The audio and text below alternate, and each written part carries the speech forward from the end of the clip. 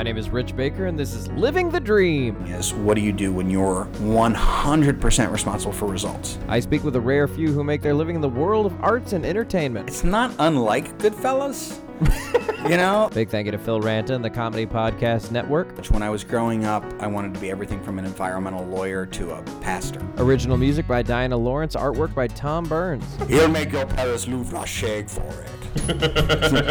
Email me your questions, your suggestions, whatever you want. livingthedreampodcast@gmail.com. And the title of the review would be Lilith Unfair. Ayo. Rate the show in iTunes. Give me a review. Become a fan of Facebook.com/livingthedreampodcast. Helps me out a lot. So I came out to Chicago and had this epiphany of like, wow, look at what's possible. And so I was hooked. This is episode number 36. CEO of Comedy Sports Chicago, Matt Elwell. Living the Dream, my name is Rich, and I have with me CEO of Comedy Sports Chicago, Matt Elwell. Matt, thank you for coming on the show. Sure. We're coming to you live from Comedy Sports Chicago, and so if you hear any background noise, there's an actual workshop going on right now. So, or is it a show? We're rehearsing for One World, One Stage as part of the Chicago Improv Festival. So we actually have improvisers from all over the world and Canada in that theater right now. I love it. So we're surrounded by improv as we do this interview. So Matt Elwell, you're CEO of Comedy Sports, meaning that you work in entertainment, but you're behind the scenes. And you're not just a director. A lot of people, I think, would think that, he directs the ensemble, which isn't really what you do. Not anymore. The president CEO role is kind of running the business and responsible for mission and vision and kind of the more corporate-y side of Comedy Sports. Our ensemble will always be the heart of Comedy Sports, and so that's a very important part of the business to me. But my day-to-day is not as involved in the ensemble as it was when I was artistic director. So let's take me back. You started, the way you got into this whole thing in the beginning was that you started out as an improviser. Well, yeah, and it's funny that you're here while we're hosting Chicago Improv Festival, because in the second annual Chicago Improv Festival back in 1999 is when I, as an actor in the Philadelphia area, came out to Chicago to see what this whole improv thing was about. And I got bit by the bug, and a month later, actually, I had moved out here and started working at a Borders and was living in some guy's house, Just some guy. He was so surprised. Excuse me, sir. It was really cool that the manager of the Borders that I had signed on to was like, well, if you need a place to stay, you can live with me and my wife and my, rabid German Shepherd. So I had a German Shepherd was not I won him over eventually, but that was actually out in Oak Park. So I came to the city, and I started taking classes at IO and the Annoyance, and eventually Second City Conservatory, and so I did the whole circuit. And when I started, really the path to being an improviser was at least 6 nights a week, 6 days and nights a week. You were immersed in improv. You were either in a class or at a rehearsal or at a show. Even if you weren't in shows, you were soaking it up. That was the way to get on stage. Yeah, but you didn't do any improv in college or anything like that? Well, I will tell you, I was at the University of Delaware, and we did have an amateur theater group that I was very much a part of. And we experienced improv through Keith Johnstone's book Impro, and we had a group that was called What? Improvised Theater. And what, question mark, improvised theater? Interrobang. What? Exclamation point, question mark. Also known as an interrobang. Oh, goody. So, so we did that, but I had never seen long form. And what's funny is that I went then to the Hedgerow Theater, and being the person who did it in college and in random sports bars in the Newcastle, Delaware area to get my start, I was the person who knew improv. So I actually ended up teaching improv classes for Hedgerow Theater, even though I had never seen long form. And in retrospect, I think, to teach certain things, you have to have some kind of certification. And anyone in the country can say they're an improv teacher, and they don't have to know anything. Yeah. And I was that guy. So I came out to Chicago and had this epiphany of like, wow, look at what's possible. And so I was hooked. Wow. Did you know growing up that you wanted to be a performer of some kind? That more hit me in college. When I was growing up, I wanted to be everything from an environmental lawyer to a pastor. And so really I went to college with the thought of becoming a Baptist minister. Interesting. And what made you sway from I want to be a Baptist minister to, nah? Well, there's a couple of one of which I got involved in a play called Inherit the Wind, and it kind of shook some of my beliefs. I would say that I've kind of just changed. I've changed flocks, as it were. Mm-hmm. That really, what I'm doing is for me is kind of a ministry. I mean, I feel like when people are at the Comedy Sports Show, families are communicating more. People are experiencing joy and laughter and screaming, and they're really screaming out there. I'll tell you, it's the German team. If they don't like you, they just annex you. Oh no! That's probably not funny. I leave you whether or not you want to keep that in. I'm keeping that in. You will never be president. Matt made a Nazi joke. Oh, I'm sorry. I have to apologize. It did happen, though. It did happen. It's true. So, Comedy Sports, I feel like, so for people that don't know Chicago, because I do have some listeners outside of the city, Comedy Sports isn't what Chicago's known for. It's, people know it as Second City's town. And IO, what drew you to kind of the third runner-up? Well, and I would say at the time I started, Comedy Sports was the fourth runner-up to Annoyance. I see. But I grew up in the East Coast and encountered Comedy Sports in Philadelphia. So I wasn't a part of it at all, but I had seen a Comedy Sports show as when I was an improviser with What, and so I kind of knew what they were. So it just felt, what I was really attracted to was short form and the idea of a very audience-focused show. Because when I was, as I said before, doing these awful shows in like Newcastle, Delaware, where, there was a Beatles cover band that would play, and then we would be like, between their sets, they would let us go up on their stage, and as long as we didn't knock over their equipment, we could do improv. We did improv games, and the real thing about these improv games was we have to grab the audience's attention, and if we don't, it's going to be a mess. So I learned early on that it was about the audience and about the audience's experience. And that's what carried me to Comedy Sports, where it really was, But yeah, and when you came to Comedy Sports, you were still doing other things at the time. Oh, yeah. And we, our players still play all over the city, and we love that because it's through that diversity that they become well-rounded improvisers. What, at some point, did you say, well, I got to kind of focus on one thing? Well, I think I eventually, when I got the president role, I was still teaching at Second City, and so when I knew I was going to be tapped to be the president CEO or take on whatever that role is, I resigned from the Second City faculty, and that was really hard for me actually to hand my resignation to Ann Lieber and have to have that conversation because it's a hell of a thing to say. I'm ready to move on from Second City. I mean, that's, it's like, I part of the reason I moved out here was in 1999 when I was at CIF. One of the last things we did as part of the CIF workshop series, this is back when CIF did a series of workshops that you could sign up for to kind of find out what improv is. Yeah. One of the things that happened was Martin DeMott, who's kind of the artistic director of Second City at the time, sat on the main stage and had this conversation. And he basically just sat and talked for like an hour to all of us about what improv is and what it really means. And that changed my life. And I don't know if I could actually tell you anything specifically he said, but it's something about being in the presence of someone who has that, that presence, and it just affected me. Do you still do you have any idea of do you want to do straight theater anymore? At some point do you think, you know what, I want to go back to doing plays or I want to perform? Because you really don't perform anymore now that you're the CEO. No, I mean, my performance is really more of teaching in our corporate training program. So, I have a credential called a Certified Professional in Learning and Performance, and I use that to design learning experiences around improv for business soft skills and business development, talent development, all these kind of things.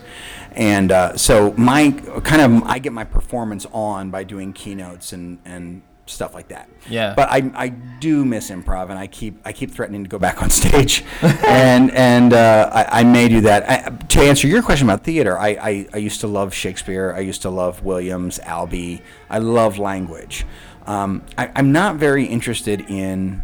And I think the thing that drove me out of theater is when you're an amateur in theater, when you're an amateur theater, you do 2 weekends. You do 6 performances tops. Yeah.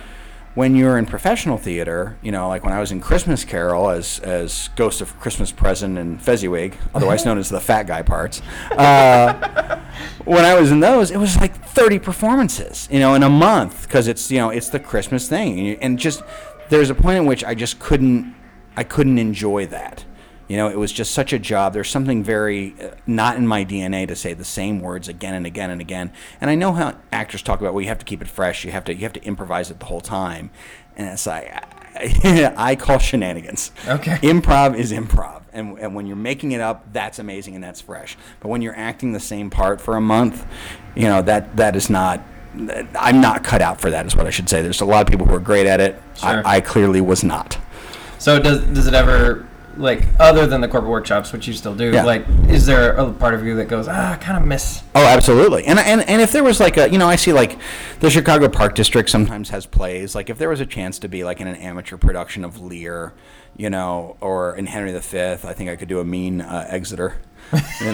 He'll make your Paris Louvre shake for it. That's my Brian Blessed doing Exeter. I hope that guy's name was Exeter. It was either Exeter or Bedford.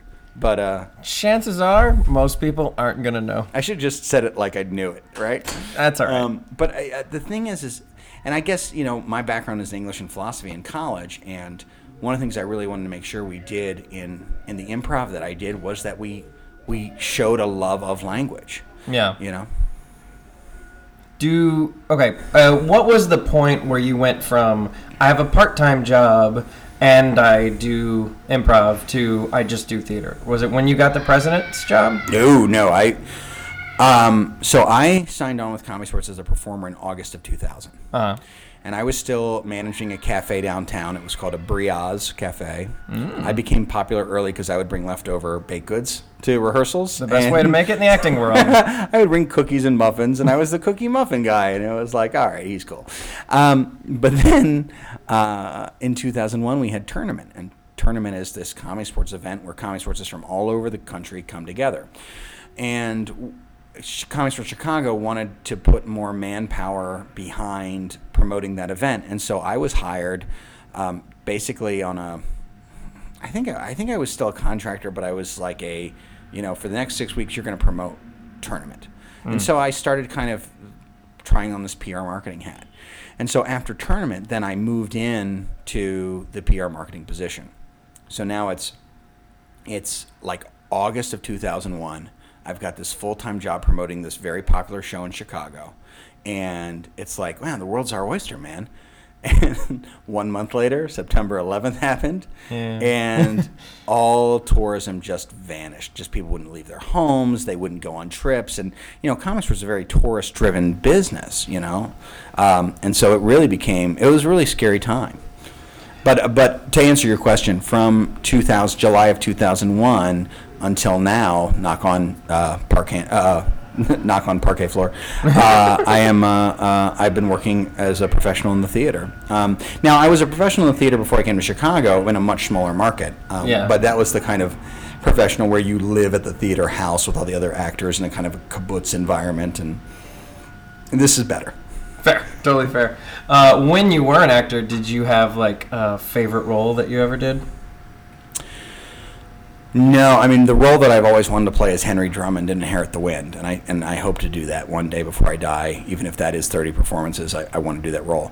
I will tell you the role that kind of convinced me that I was not a good actor was I think the character's name is Joey, and it's in Pinter's The Homecoming, and I had studied The Homecoming in college, of course not very well because we weren't doing that show, so I was pretending to study that, but I was really studying the play we were doing.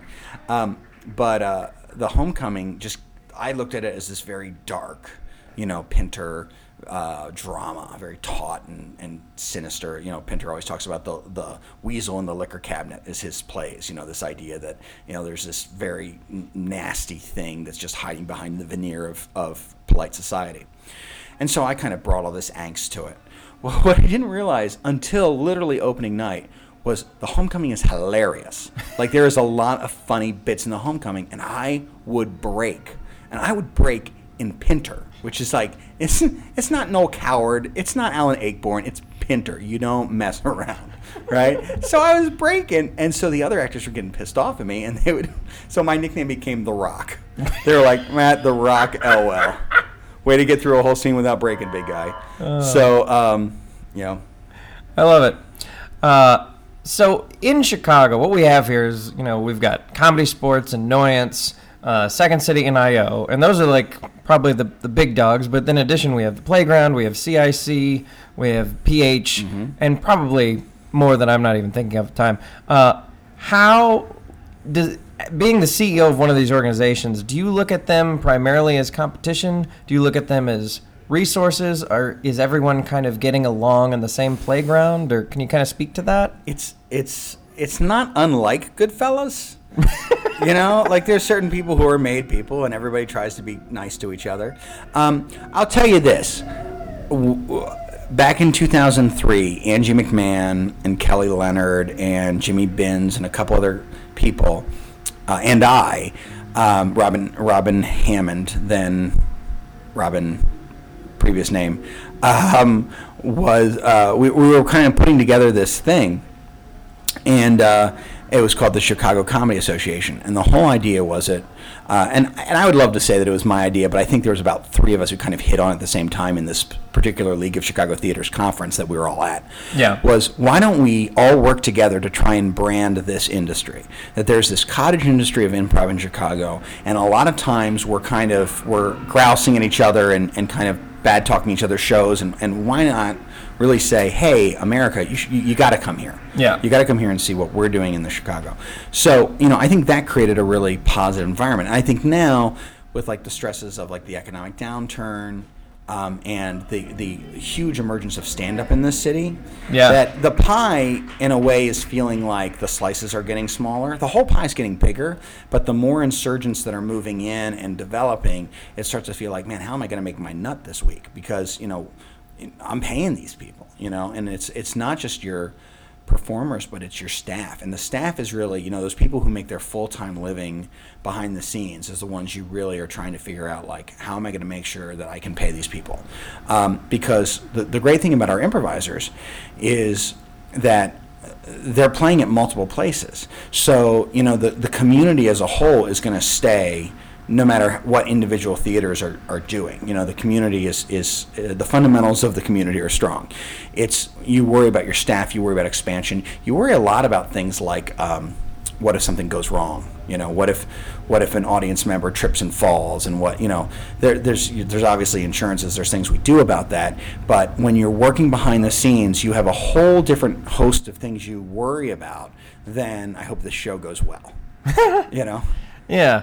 And at the end of the day, like, that's all that the people see is the show. But I'll tell you, I'll put it this way: if we did our jobs, the people go away talking about the experience. Yeah. But what we do, at least at Comedy Sports, to us, customer service is really important.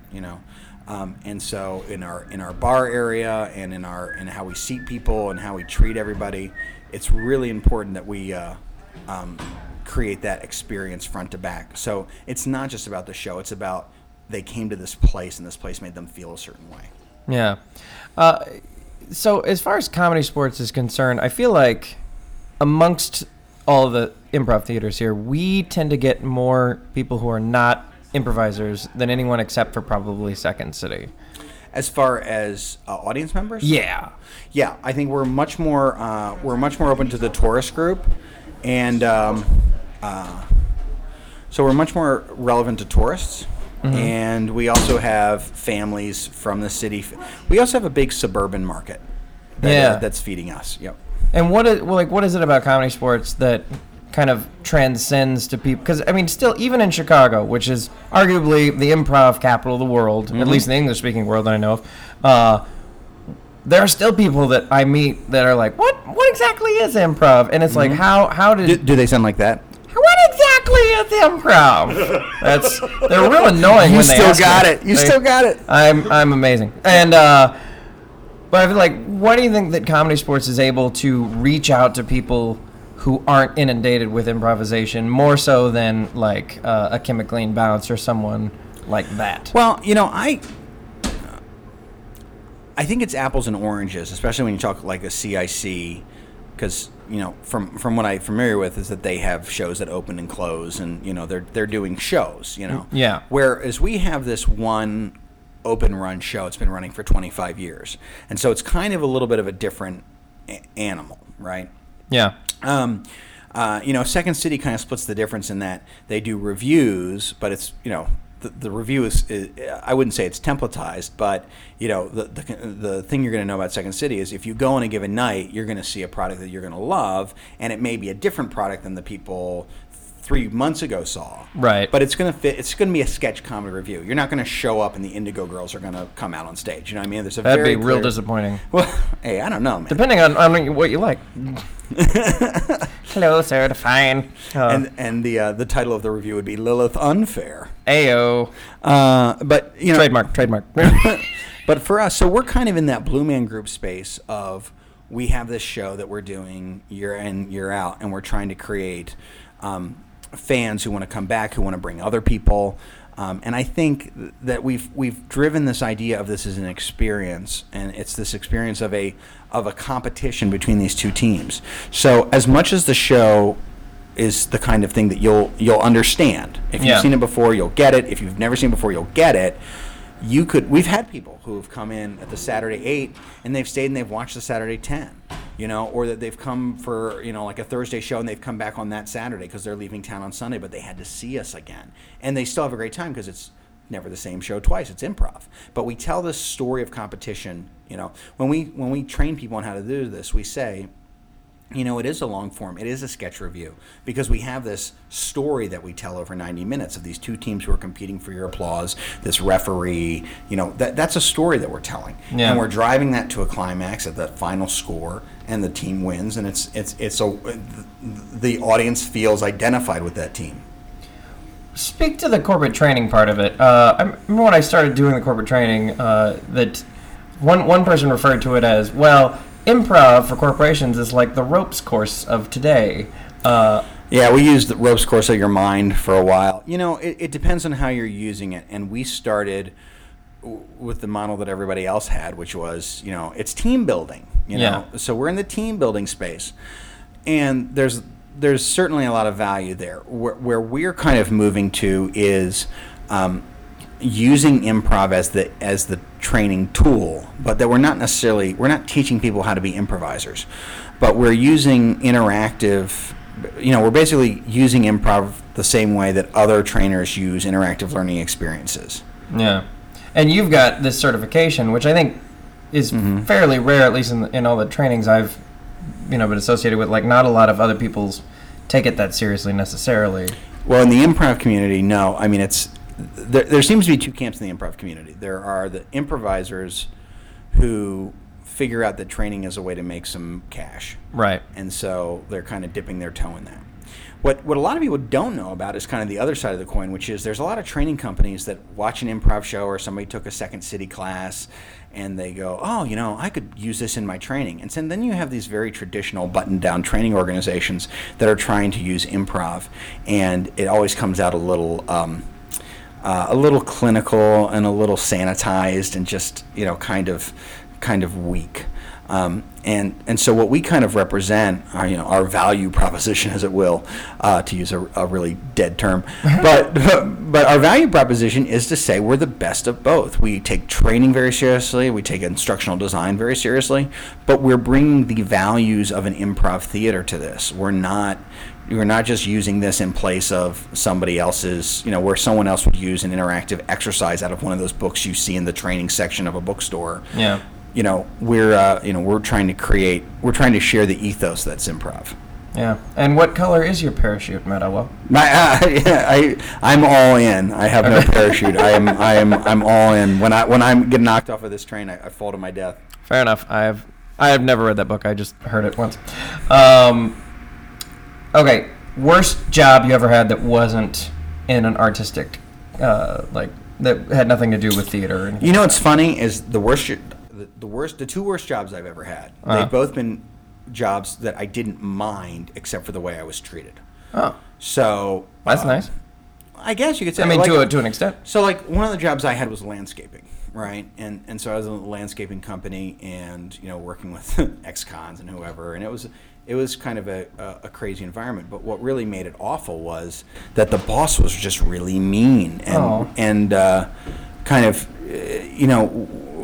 I kind of like to think of myself as a smart person, and when that doesn't get when I'm made to feel like someone thinks I'm stupid, that really gets under my skin. So that would be my worst. Although I was in a customer service position, where I managed a restaurant, and that was worse because of how I was treated there as well. But there was also a customer element and kind of catching people and keeping them from stealing and stuff, and that's the kind of thing where you go, ugh, this is not who I want to be when I grow up. Yeah. If I took away theater, like theater can't make money anymore in this world that I've just created, what would you do? Well, I think I this training and consulting thing, I think is kind of my trajectory. Is there's this idea in publicly held companies that there's a rule basically in publicly held companies that you must maximize value for the shareholder. That's kind of like the rule. You have to maximize value for the shareholder, and if you don't do that, you're breaking the law.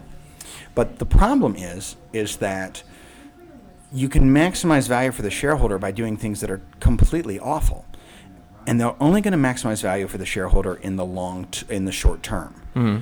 And so, what I would like to help, kind of the mark I'd love to leave in the world, is the understanding that we're a for-profit company here at Comedy Sports. Yeah. We believe in capitalism. We believe in people working hard and making money. But you have to have a sense of the externalities. You have to have a sense of how when your organization or your business is making other people pay for things like, oh, now we have to clean up the air and clean up the water, or now we have to deal with childhood asthma.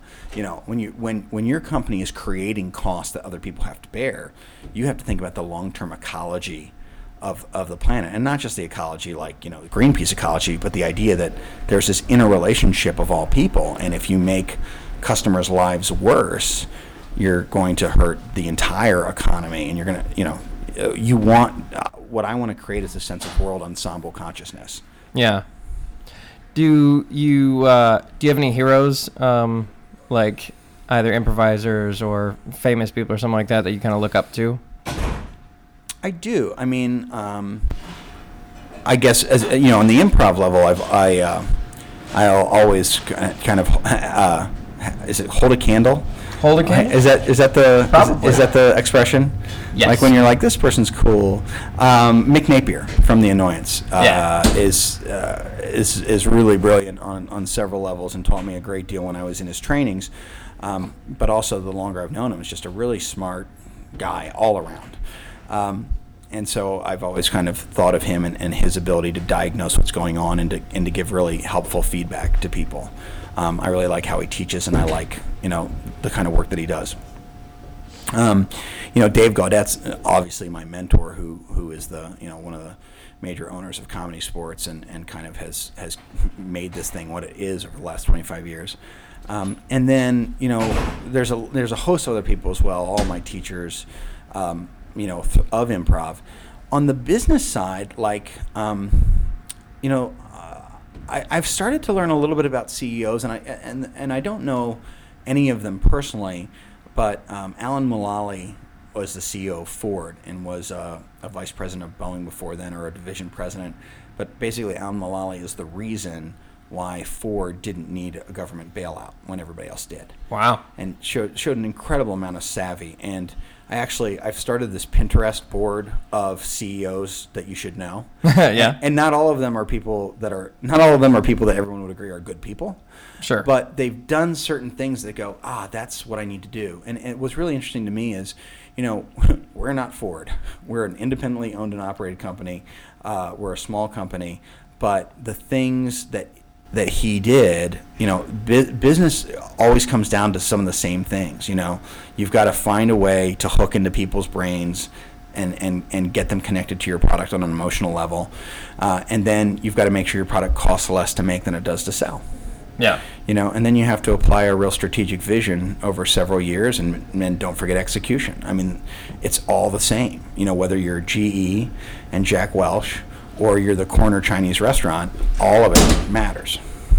As someone who's the boss, and I mean like the real boss, as opposed to just like a director of people that answers someone else, do you have like, I don't know, like Machiavelli's The Prince or something like that? Do you have like a guideline? Or I'm trying to think of, Art of War. Machiavelli's The Prince. Isn't that the right thing? It is if you're a jerk. Yeah. Well, I mean, but like it's the idea of talking to the mafia boss. Would you rather be feared or loved? That kind of thing. Of like, is there like something out there that you kind of?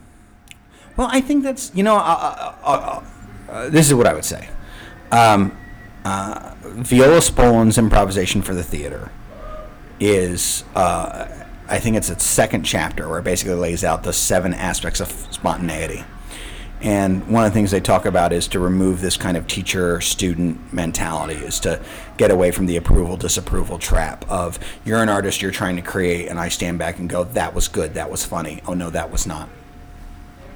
And so I think what I try to do, what I aspire to do, is to apply improv's maxims to business. Now, obviously, something like that is, well, you're the boss. There's times that you have to tell people they're not doing it right. Sure. But I think that there's a lot of room for the pendulum to swing in business where we're not treating people like students and children, and we're really partnering with them and releasing individuals' excitement.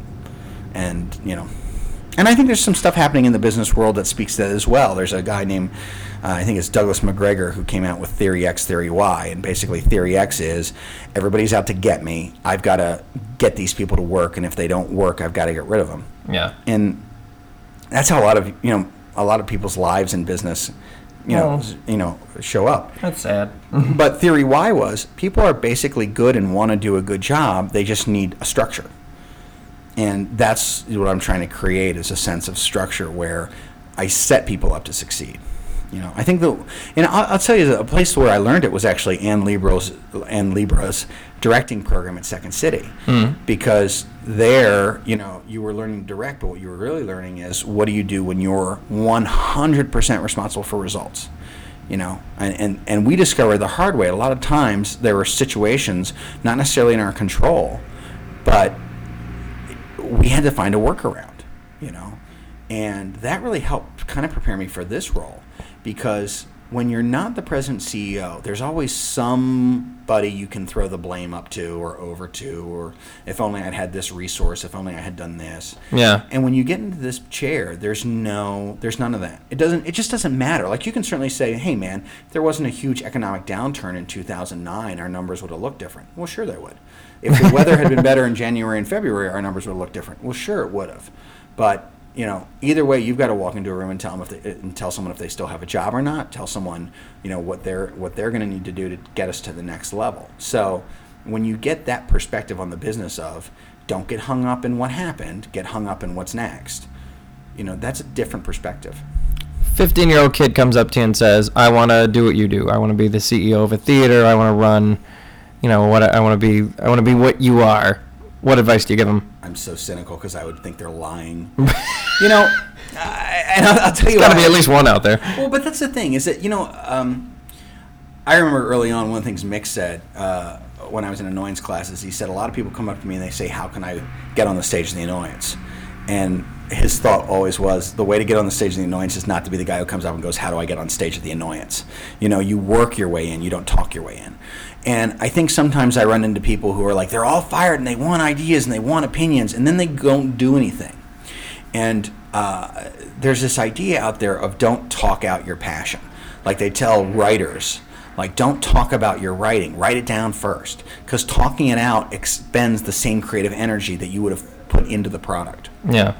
So I used to be the guy, I would give so much advice, and people didn't even want it, but I would find a way to trick them into asking for it so I could tell them, here's all my thoughts on improv, here's all my thoughts on running a business, here's all my thoughts.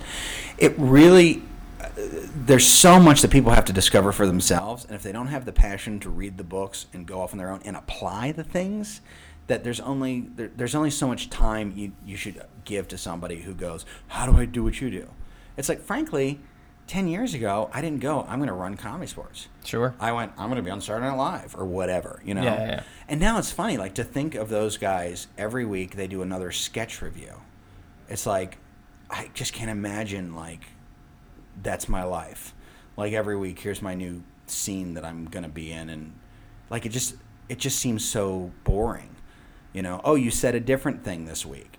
Whereas like me, I get to worry about HR 1 minute and strategy the next, and execution the next, and loss prevention and marketing and product development, and I get to bounce around and play with all the different dials, and it's awesome.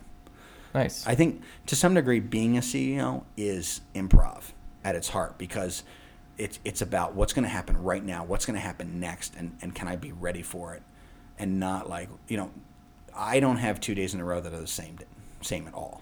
Yeah. My there is no such thing as my day-to-day. My day-to-day is whatever has to happen right then. Nice. And yeah, that to me, that's improvising. So that 15-year-old kid would just be out of luck. No, I would say something. What I would say is, actually, this is probably what I'd pull on him. I'd be like, what have you done so far? Because I also, and I wouldn't have given this answer before, but for me, it's like you run into the kid who's like, I want to do what you do. Yeah, but yesterday he wanted to be a rock star, and the day before that he wanted to be an airplane pilot, and it's like, there's part of me that doesn't want to waste my time having a conversation with someone who wants to be the guy who seems interested. I'll have a conversation with the guy who wants to do it, but the guy who wants to seem interested in doing it for some reason, yeah, I'm past that. Fair. Anything you want to plug? Obviously, come to the Comedy Sports Theater in Chicago. We have shows there all the time. Yep. Anything, like, do you have, I don't know, videos on YouTube or something, blog? We're moving in that space. I would say, like us on Facebook and Twitter and stuff like that. But I also think, one of the best kept secrets about Comedy Sports Chicago is our training center. And that if people want to be an improviser, you should take IO, you should take Second City, you should take Annoyance. I believe in all that stuff. I think our value proposition is, how do you make an audience laugh, and how do you survive when they don't?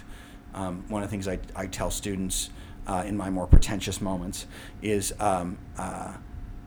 when you're starting comedy, laughs are like oxygen, and improv training is about learning how to hold your breath. Yeah. Well, the idea It's is true. if people get up on stage and they go, nobody's laughing, and then they crap their pants and do some of the worst, most pandering improvisation ever, and all they needed to do was assume they were awesome, take their time, and bring that audience to them. Yeah. And it is an act of intention. It's not an act of, oh God, what do we do? What do we do? You don't. Fire sale is not a good metaphor for improv. That you want the people on stage who are improvising to really improvise with confidence and joy, and not with this tentative, like, oh my God, I'm a hamster on a wheel. Yeah. Awesome. Matt Owell, thank you so much for being on the show. Thanks. I hope you enjoyed all the door slamming that I provided. Well, that wasn't you, to be fair. Oh, well, all right, if you're going to say that. Well, I guess you're the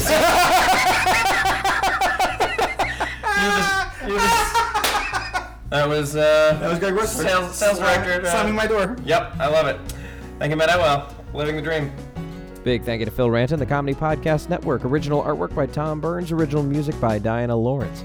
Email livingthedreampodcast@gmail.com, or look us at facebook.com/livingthedreampodcast. Take a minute to rate the show on iTunes. Leaving a comment helps out a lot. Tune in next week. We've got owner and talent of the 4-Day Weekend Theater in Fort Worth, Texas, Dave Wilk. Thanks for listening. My name is Rich Baker, and this is Living the Dream.